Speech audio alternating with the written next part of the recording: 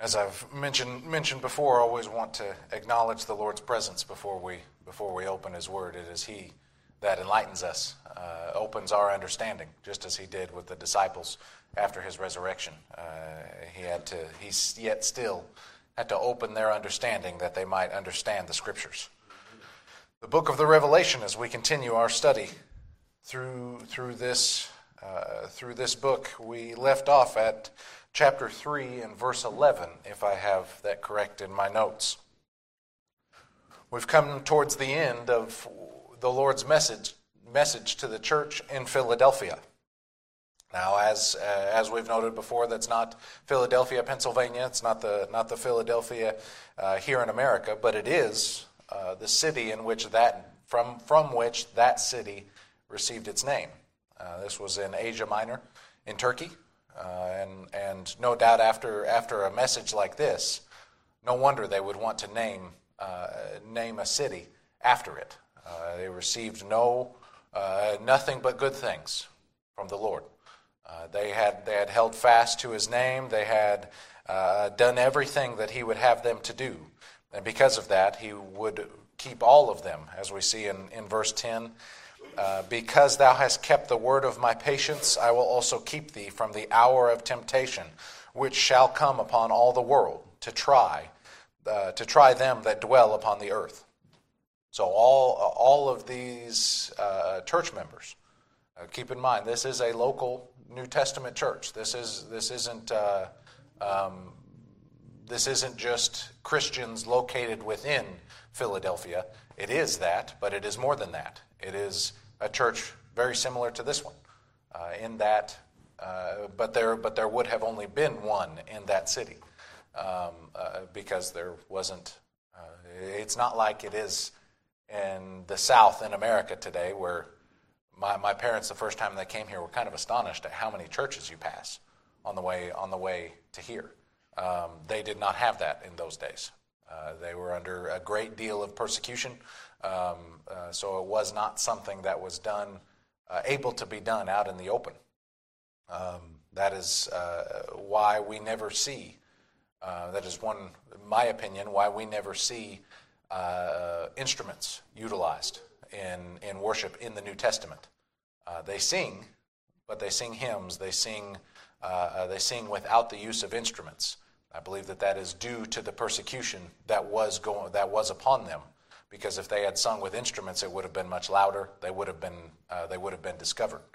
So that is because you don't see instruments in the New Testament. We have some brethren and some Christian denominations that do not utilize instruments because they don't find it in the New Testament. God doesn't have anything against the use of instruments. He instituted it in the temple worship. That's I imagine much the reason why you guys use instruments, and why even in my home church we use instruments. Just using that as an illustration of the persecution that they were undergoing. This is a small church. Due to that, it was much easier for the entire congregation to follow the Word of God. They had not strayed from what they had been taught. They were all Christians. They were all born again, which is why He tells the whole church that He will keep them from the hour of temptation, the specific time period of trying, of testing, the specific time of judgment that comes upon those that dwell upon the earth. Sorry, I wasn't sure if she was coming to talk to my wife about something that my boys needed. So that's why He tells the whole church that He will keep them out of that. That same promise is for each child of God, is for each one of us. It isn't specifically to the local church. It is to all of God's people. All of God's people will be kept out of this hour of temptation, this hour of trying, this hour of judgment, because it comes upon all the world. What is its purpose? To try, to prove, to test those that dwell upon the earth. The earth dwellers it is a specific Greek phrase. And you'll see elsewhere in the book of the Revelation, those that dwell in heaven. That is a very similar Greek phrase, heaven dwellers. You and I, we do not dwell upon the earth. We may live here. We may love the life that the Lord has given us here, but this earth is not our home. We're not earth dwellers. This is not the closest that we will ever get to the Lord God. Just passing through. We sing a hymn that says that very thing. This world is not my home. I'm just passing through. Regardless, we are not earth dwellers. This time of tempting is not for us. It isn't for God's people. There will be God's people in that time, but they will come to know him during that time. As you see throughout the book of the Revelation, those that came out of a great tribulation. It's talking about the great tribulation that the Lord Jesus spoke of. We may get to a text that describes his coming and describes what some of that time will be like. But that's the time in which we will be kept out of. He tells the church at Philadelphia that they will be kept out of it because all of them were born again. All of them were Christians. These other churches, they had goats, they had unbelievers in their midst who would not be given this promise. So the Lord did not provide it. But Philadelphia, the church in Philadelphia, did not have goats in their midst, which is why he gives them, all of them, that promise. He says in verse 11, "Behold, I come quickly. Hold that fast which thou hast, that no man take thy crown." Now you see throughout the book of the Revelation, "Behold, I come quickly." Men have understood that means he comes in a short time, but he more means that he comes suddenly. He comes. His coming is quick, not in a short period of time from now, but when his coming happens, it is all of a sudden. You remember how Peter describes his coming? As a thief in the night. Men don't know when that's going to happen. We don't know when the Lord's coming is going to happen, but it will be sudden. It will be all of a sudden. In fact, the Lord even gives a parable in his earthly ministry of the 10 virgins, the 12 virgins. Some kept their lamps burning while the others let them burn out. And he's talking, and another one that even talks about servants waiting on their Lord, waiting on the master to return. But some of them grow anxious. Some of them begin to say he's never coming back, and so they drink and they get drunk and they stray from their duties. And he comes back at a time that they're not aware. But there are other servants that are always ready at his coming. It's an exhortation for his people to always be ready, always be looking, always to be waiting patiently. In fact, we've even seen in a previous message 3 times in the New Testament 2 things that we're saved from and unto is to not serve idols any longer, to serve the living and the true God, and to wait patiently for his Son from heaven. So those to serve him and to wait for his Son are the 2 things that we are saved unto. If you will, the strings attached to our salvation, those are the things that we do now that we have come to understand the truth. There are not strings attached to become saved, but when you are, you're enlightened to those 2 truths, that we serve God. That's what we desire to do. That's what we seek to do. And we wait for his Son from heaven. That's what we can't help but wait. We can't do anything but wait, but we wait patiently. We wait earnestly. We seek for him to come, which is why John will end the book of the Revelation, "Even so, come, Lord Jesus." Amen. He seeks for that day. He looks for that day. So he comes suddenly. And because he comes suddenly, hold fast which thou hast, what they have learned, what they have been taught to do, that no man take thy crown. And he's not talking about a crown of life. That's impossible to be removed. And if he is talking about that, then he's giving them an empty threat. What he is, and which is why I don't think he's talking about the crown of life, because he purchased that. It's as good as done. Ephesians talks about having blessed us with all spiritual blessings in heavenly places in Christ. He's already blessed us with all spiritual blessings in Christ. That's already given. Christ purchased it. There is no taking that back. You can't lose your salvation. You can't lose eternal life because it was purchased by the blood of Christ. Christ did not die in vain. He accomplished the mission that his Father gave him. In fact, he even said so. John 19:30. It is finished. It is accomplished. He did everything his Father gave for him to do. So what is he talking about? Come to 2 John. 2 John and verse 5 will begin. And now I beseech thee, lady, not as though I write a new commandment unto thee, but that which we had from the beginning, that we love one another. And this is love, that we walk after his commandments. This is the commandment, that as ye have heard from the beginning, ye should walk in it.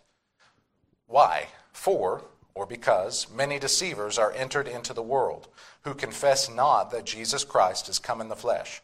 This is a deceiver and an antichrist. The ones who say, if you've ever heard of Gnosticism, starts with a G, Gnosticism, Gnosticism.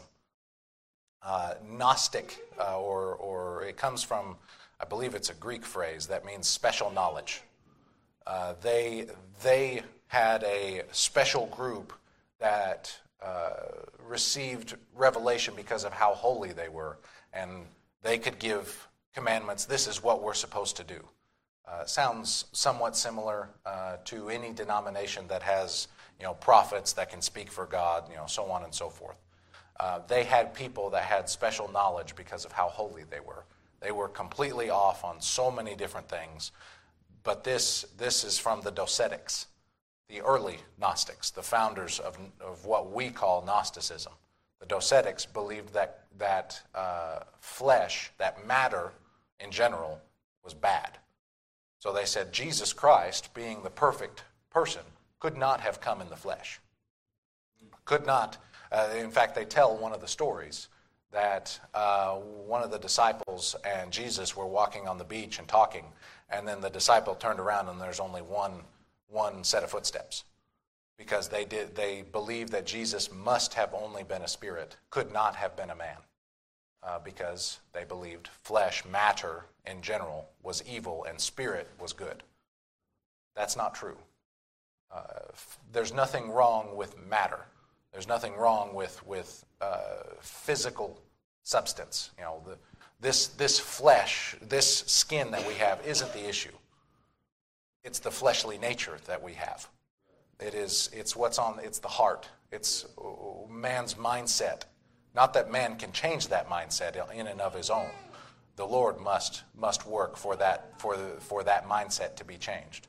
But they said that Christ did not come in the flesh. Christ absolutely came in the flesh. He did not have a fleshly nature like you and I. You and I, even if we could live a perfect life,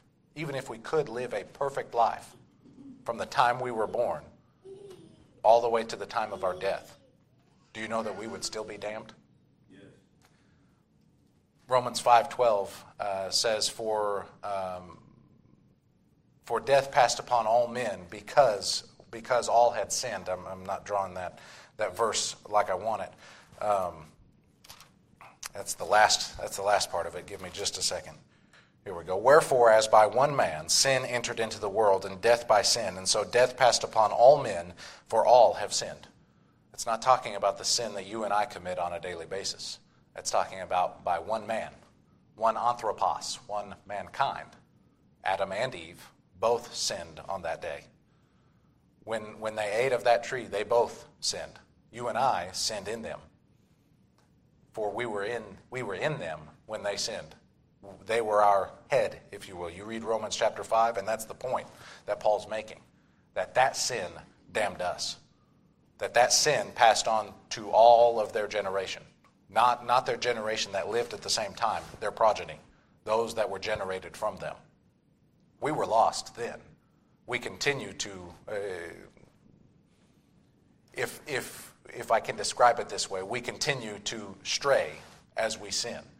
all we like sheep have gone astray. We've turned everyone to his own way, and the Lord has laid on him the iniquity of us all. Isaiah 53. When we stray, that's sin. We're guilty of our in and of our own selves. But we were lost then. When we sinned in Adam is when death passed upon all men, which is why infants in the womb die. They themselves haven't committed any sin, but they're still guilty. That's why they die. That's why there are children that perish in the womb. These who believe that Jesus didn't come in the flesh. Sorry, I chased a rabbit there. Let's come back to the top of the rabbit hole. These who believe that Jesus did not come in the flesh, they're a deceiver. And they are an antichrist. They are against. Anti has two meanings: against and in the stead of. The final antichrist, the beast, as is described in the Revelation, that is an instead of Christ. He sits in the temple and proclaims himself as God. He's claiming to be in the stead of Christ. He is an antichrist. He's against Christ. He's against the true Christ, but he's also claiming to be in the stead of Christ. This person who claims that Christ didn't come in the flesh, he's a deceiver and against the Lord Jesus Christ. He's not claiming to come in the stead of. So don't believe anybody that says that Jesus didn't come in the flesh. He absolutely did. Verse 8 is where I wanted us to get to. Look to yourselves that we lose not those things which we have wrought or worked, but that we receive a full reward. Our crown of life will never be taken away. It can't be. Our eternal salvation, purchased by the blood of Christ, can't be lost. What he's talking about are rewards that we're given for works in this life. Do you know that we're not only blessed by obedience in this life with material, spiritual blessings, things, temporal blessings, earthly blessings. The Lord does bless obedience now. But do you know that he blesses obedience now with rewards later? Do you remember the elders, the 24 elders in the book of the Revelation? They cast their crowns at the feet of the Lamb. Those crowns are rewards. They cast their crowns at the foot of the Lamb because it is he who works in us, both to will and to do of his good pleasure. The works that he does in us, he also then blesses us for it both now and later. It is something. What a merciful God we have. He doesn't have to, but he has promised to. He has promised to. He doesn't have to reward us for anything because it's him that does it. But that's how merciful our God is. Even though it's him doing the work in us, it is he that still blesses us for that obedience. So that we receive a full reward. If you can think of it this way, we may have had a reward up to here, but can you think about Ananias and Sapphira that were killed in Acts chapter 5? Did they receive a full reward? No. They were saved, absolutely. It says multiple times that they lied to the Holy Ghost. Unbelievers can't lie to the Holy Ghost. They don't have the Holy Ghost living within them. They lied to the Holy Ghost. They were Christians, saved people that lied to God. We ought to not do that. And fear came upon all the churches that heard about what had happened to them. But that full reward, continuing on in a life that's well-pleasing to God, is how we receive the full reward that we're due. If you could think of it this way, the apostles versus the thief on the cross. The apostles did everything that the Lord would have them to do. The thief on the cross, there was no time for him to perform works to receive the same equivalent reward.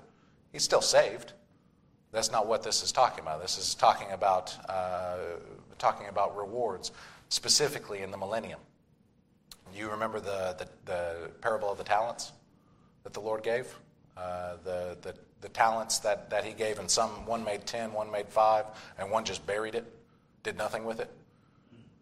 And the one that made 10, he said, I'll set you over many cities. And the one that made 5, I'll set you over a few cities. And the one that did nothing with it, he said, you are a bad servant. Right. The reward, not receiving a full reward for the works that he had done, which were nil. But the other men, they received that full reward. So that's what he's talking about here. The crown, that, back to our text in Revelation chapter 3, the crown that he's talking about is the reward, is the rewards that were given for having performed these works for him. And that's why he says hold fast. Because if we stray, if we decide to go our own way, and even do acts like what David did, King David, a saved man performing the acts that he did would not go well. And because the Lord wasn't finished with him, that was the only reason the Lord didn't put him to death. Because what he did, the two things that he did were worthy of death, individually, let alone together. But the Lord said through Nathan, I have put away your sin, you shall not die. Because the Lord wasn't finished with him yet. So we move on to verse 12. Him that overcometh will I make a pillar in the temple of my God, and he shall go no more out. I will write upon him the name of my God, and the name of the city of my God, which is New Jerusalem, which cometh down out of heaven from my God. And I will write upon him my new name. So to him that overcometh, we've examined that before. Jesus said, fear not, I have overcome the world. We are more than overcomers through him. Because of what he has done. Because of him, we are overcomers. Christ's people will overcome the world because he has overcome the world. He is the one who works in us. He is the one who gives us that ability. And it is upon him that we should rely for that very thing. To the one that does overcome, he gives a promise. I will make a pillar in the temple of my God. What do pillars do? They're structural. They hold up something. A pillar in the temple of my God. A pillar is also secure. In the temple, the true temple of God. Not the temple that had already been destroyed in AD 70, because Revelation was written in 95 AD when John was on the Isle of Patmos, as we've already seen. So it was written some years after the earthly temple was destroyed. The heavenly temple that the earthly temple was to be a picture of. The heavenly temple, the temple that is not made with hands. The temple that cannot be destroyed because God will not allow it to be destroyed is what he is talking about, a eternal, secure place. Come to 1 Timothy 3:15 and we'll see this kind of language used again. 1 Timothy 3:15. But if I tarry long, that thou mayest know how thou oughtest to behave thyself in the house of God, which is the church of the living God, the pillar and ground of the truth. So again, what do pillars hold things up? Ground or foundation hold up the pillars, which holds up something else, the truth. What is the truth? Thy word. Thy word is truth. That's what we're to do here. We're to hold this up. Not physically. I mean, we could if we wanted to. My arms would just get tired. But looking to this as our, many Baptists will say, this is our sole source of practice and faith. I can't remember how they word that. That's what many Baptists will say. But then they'll also go over here and pull from this psychology book and this social studies book, and from this over here, and well, this guy says this, and this guy says that. This is to be our sole rule of faith and practice. There we go. That's the phrase I was looking for. This is to be where what the church of the living God holds up. We don't have anything else. We have nothing but the sure word of God. That is to where what we are to be holding up, what we're to be proclaiming. That is what he has promised to make us, to the one that holds that very thing up, the secure, eternal. In eternity, we will be doing that. And he shall go no more out, and I shall write upon him the name of my God. We don't need to go out when the Lord is our shepherd. We don't need to leave that fold any longer. Go out on our own. There is no reason to go out on our own. He is the one who takes care of us. I will write upon him the name of my God and the name of the city of my God, which is New Jerusalem, the heavenly Jerusalem. It would have been new. The heavenly Jerusalem is not new in time. The heavenly Jerusalem has always existed from the creation of all things. The earthly Jerusalem would have been what all of the readers, including us, are more familiar with the earthly Jerusalem. So especially to the initial readers of this, the New Jerusalem would have been new to them, new experientially, but not new in time, because the New Jerusalem, the heavenly Jerusalem, preceded the earthly Jerusalem, just new to these readers' experience, which cometh down out of heaven from my God, and I will write upon him my new name. So this, we'll see it later, but in Revelation 21, you see that God's dwelling place is now among men, that his throne, the New Jerusalem, comes down out of heaven and is suspended. It keeps coming down. It never touches. So it's suspended in the air. That will happen. And this, which cometh down out of heaven from my God, and I will write upon him my new name. Revelation 19. I think we've seen it before, but just to touch on it again. Revelation 19:12. His eyes were as a flame of fire, and on his head were many crowns. And he had a name written that no man knew but he himself. I don't know what that name is. He knows it. He knows what that name is. We'll find out. We will find out one day what that name is. I don't imagine that it's Lord of Lords, King of Kings, but that is a name of his. It tells us later he hath on his vesture, verse 16, and on his thigh a name written, King of Kings and Lord of Lords. He is that now. He is not just that at his return. He is the King, as I've mentioned before, he is the King of all the kings and the Lord of all the lords, the ones whom all the masters and lords should be looking to, the ones whom all the kings and the presidents and the czars and the dictators and the so on and so forth should be serving if they were to be wise, if they were to be instructed. As Psalm 2 reads, they should kiss the Son. They should pay homage to the Son, lest he be angry, and they perish from the way when his wrath is kindled but a little, as we read in Psalm 2. And in Acts 4, I believe it is where that's applied to the Lord Jesus Christ. In verse 13, he that hath an ear, let him hear what the Spirit saith unto the churches. As always, the Lord always refers back to he that has an ear, all through his earthly ministry, all through these epistles that he's having written to these churches, and that's what these are. All these messages written to these churches, always referring back to he that has an ear, let him hear what the Spirit saith unto the churches. And unto the angel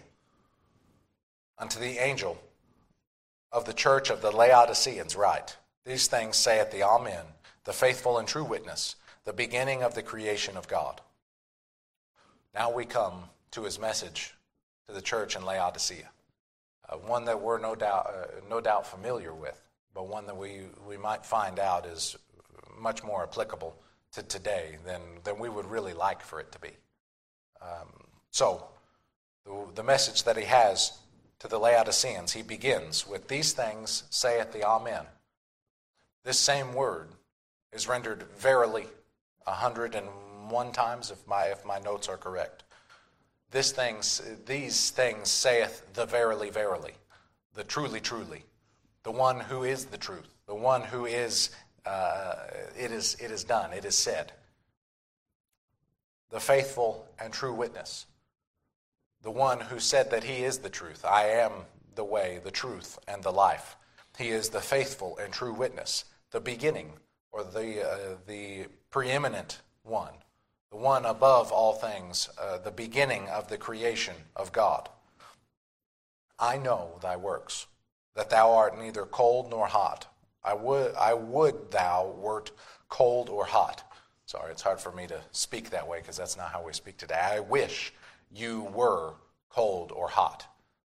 Now, does anybody here like cold water? I like a glass of cold water. Even during the winter, I still like a glass of cold water. What about a cup of hot tea or hot tea or hot coffee? That's soothing. Cold water is refreshing. A hot drink is soothing. They're neither of those. They're neither soothing nor refreshing. And the Lord wishes that they were one of the two. But they are not. So then, because thou art lukewarm, and neither cold nor hot, I will spew thee out of my mouth. This is what they are spiritually. They're lukewarm. Wishy-washy. Well, yeah, it says that, but no, it says it, and therefore we ought to believe it. This, as I've probably mentioned at the beginning of this study of these churches, if you've noticed, there are 7 churches. 7 throughout the Word of God indicates the number of completion. There's 7 days in the week. There are 7 churches here. There you can see time and time and time and time again. 7 meaning the complete number. Things are done in a series of 7. Due to that, many theologians believe that not only are these specific churches that existed during that time, that they are actual local New Testament bodies that existed during this time, and not only are they characteristic, are they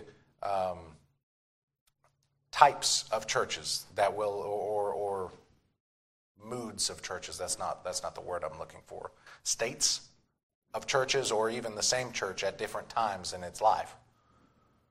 That one church could be like the church in Philadelphia, and eventually come to the church in Laodicea. That's how they may be spiritually. Maybe not a day apart, but years and years and years apart. They slowly start to drift. We've seen that somewhat in our day. Churches that used to be faithful to the Word of God, used to hold, they may not have believed everything like you and I did, but they believed the vast majority of things like we did. But now they've strayed. They've gone completely away, and we're wondering how they could even call themselves a church of the Lord Jesus Christ any longer. This is what the church of Laodicea is like. So not only do theologians believe those two things, which I agree completely, they also see these churches as periods of time that the church of Jesus Christ, the earth-wide, will go through. We could see that in our day. The church of Laodicea is very easily, we can look around and see that in our day. We're familiar enough with what the text says about them, that the Lord is not happy with the way that these churches are going. So he will spew them out of his mouth. I don't know anybody that really enjoys a lukewarm beverage. I know Brits like to drink their beer that way, and I don't understand that at all. I would spew that out of my mouth. I'd be right along with the Lord Jesus Christ. That a lukewarm beverage is, I'll dump it out and get a cold or a hot one. But he does not enjoy that either. Why does he call them lukewarm? By the way, he's also playing on geographical facts of Laodicea. Laodicea was miles and miles from the nearest spring. They had to aqueduct it in. They had to use an aqueduct to get it into their city, and it was high in sulfur. And sulfur does not smell good, so it would cause many to be sick, and that is why the Lord uses that imagery, that I'll spew you out of my mouth, because it just tastes so bad. It tastes so bad, but that's all that the Laodiceans had. There wasn't a way. They could maybe find a cave to set it in to cool it down, but there wasn't a way. They couldn't bring in cold water. They didn't have hot springs. There was nothing that they could do but have this lukewarm, gross-smelling water. Because thou sayest. Now he's taking that geographical truth and applying it to themselves spiritually. Because thou sayest, I am rich and increased with goods and have need of nothing, and knowest not that thou art wretched and miserable and poor and blind and naked. Because they say, I'm rich and increased with goods and have need of nothing. Now, you check me out. My pastor has told me this. I can't read Greek like he can. He says that this nothing is neuter, so it could also be rendered no one. You check that out. He's the Greek expert, but it could be rendered nothing or no one. You look like you've got something to say. Because thou sayest, I am rich and increased with goods and have need of nothing. I don't have any need. I don't need to go to the Lord. But whenever if it could truly be rendered no one, it's even more specific. I don't even need the Lord. I've got everything I need. I don't even need the Lord. But that's right, absolutely. They should not be thinking that way, but that is the way that they thought. They don't even need the Lord. Look around in our world today. How many people are rich and increased with goods and live like, I have need of nothing or no one. Mm-hmm. Yep. I have. Right. And seek them in. Those men say, you bless my ministry and the Lord will bless you, but that's not how that works. They're only thinking of the here and now and not eternal truths, not what the Word of God truly teaches about our state of things. But they do not know. They're rich and increased with goods. They think that wow, look at how great we are. Look at all the wealth we've accumulated. Many people in America will look at our military and say, wow, it's so great. We could never be defeated. How did we, bless you, how did we run out of Afghanistan? With our tails tucked. Because our men will fight like women. And that's nothing against you women. You're not supposed to be fighters. That's the Lord's creation. That's the Lord's design. And in Isaiah, it's a punishment. It's a judgment upon the people of Israel that their men will fight like women. That's exactly what happened, is we got our tails whooped because we have ultimately, and you could point to this or you could point to that, but it's ultimately because we've strayed from God. This country was built in many, many instances, built upon this word right here. I read that quote from Thomas Jefferson's Thanksgiving Proclamation in 1779 a few months ago, and I was just astonished at how many times he referenced the Lord God in his Thanksgiving Proclamation. How thankful he was. This was in the midst of the Revolutionary War. How thankful he was at the success that they were having in their war because of the Lord protecting our troops. And he said, and not only that, but even more importantly, the extent to which the gospel has reached in this country and the world. For him to say that was more important than the success that they were having in that war, today people would read that and be like, oh, he was a preacher. No, he's a politician. But that's just how and he's supposed to be the least religious. Him and Benjamin Franklin are supposed to be the least religious of the founding fathers. And Benjamin Franklin said time and time again that the Lord God, speaking of the Christian God, rules in the kingdoms of men. Just because he said, I am more and more convinced that the Lord rules in the kingdoms of men doesn't mean that he wasn't already convinced that the Lord rules in the kingdoms of men. He's just acknowledging the fact that The reason we won the Revolutionary War was because the Lord rules in the kingdoms of men, and that truth shown in the Word of God was why we won. And he's explaining that these two things came to an intersection when we won the Revolutionary War, because the Lord was pleased. How the mighty have fallen.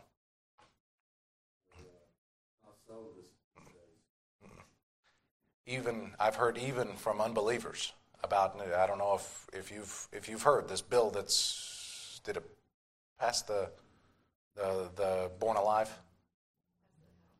Passed the House, and that's protection for babies from botched abortions. I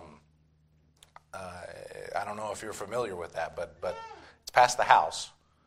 Babies that survive an abortion attempt and are born alive, the medical practitioners would be required by law to render medical care. You listen to the left, to those who are against that, how just passionately. The hatred that spews out of their mouth. I've heard from unbelievers that where's the line? Well, the line's at conception, because that's the point that the baby exists. That's the point in which a new person has been created. That's the point in which new DNA. We know now by the blessing that modern science is. Not all of it. There is science falsely so-called, and we ought to beware of science falsely so-called. You see that in the Scriptures. Paul wrote that to Timothy. But one of the truths that they have found is at conception, the DNA from the mother and father comes together in a new person. It's a new set of DNA. A new person has been created. A new person has come into this world. We know that that's a fact. You could read the Word of God and know that that's the truth, but now we have modern science to agree with what the Scripture says. It's almost like God knew what He was doing when He wrote His Word. Science very rarely agrees with the Bible. True science will agree every time. Science falsely so-called will try and stray from this at every point, because no, that's too religious of a conclusion. They've pinpointed the origin of life to be somewhere in the Near East, right around Israel, Saudi Arabia, and they said, no, that's too religious of a conclusion, so they moved it down into Africa. No, if the Lord made the Garden of Eden there, then that's where He made the Garden of Eden. But they can't handle that because the Lord sends them deception that they would believe a lie, because they receive not a love for the truth. The Lord does that very thing. He deceives the wicked. He allows the wicked to be deceived. Men will grow that way. And there are verses that talk about the latter days and what happens. What happens there? We'll get that. We'll be back in a couple of weeks, I believe, 2 weeks. We'll get those verses that tie in with how wretched the church in Laodicea is next time. Thank you for your time and attention this morning.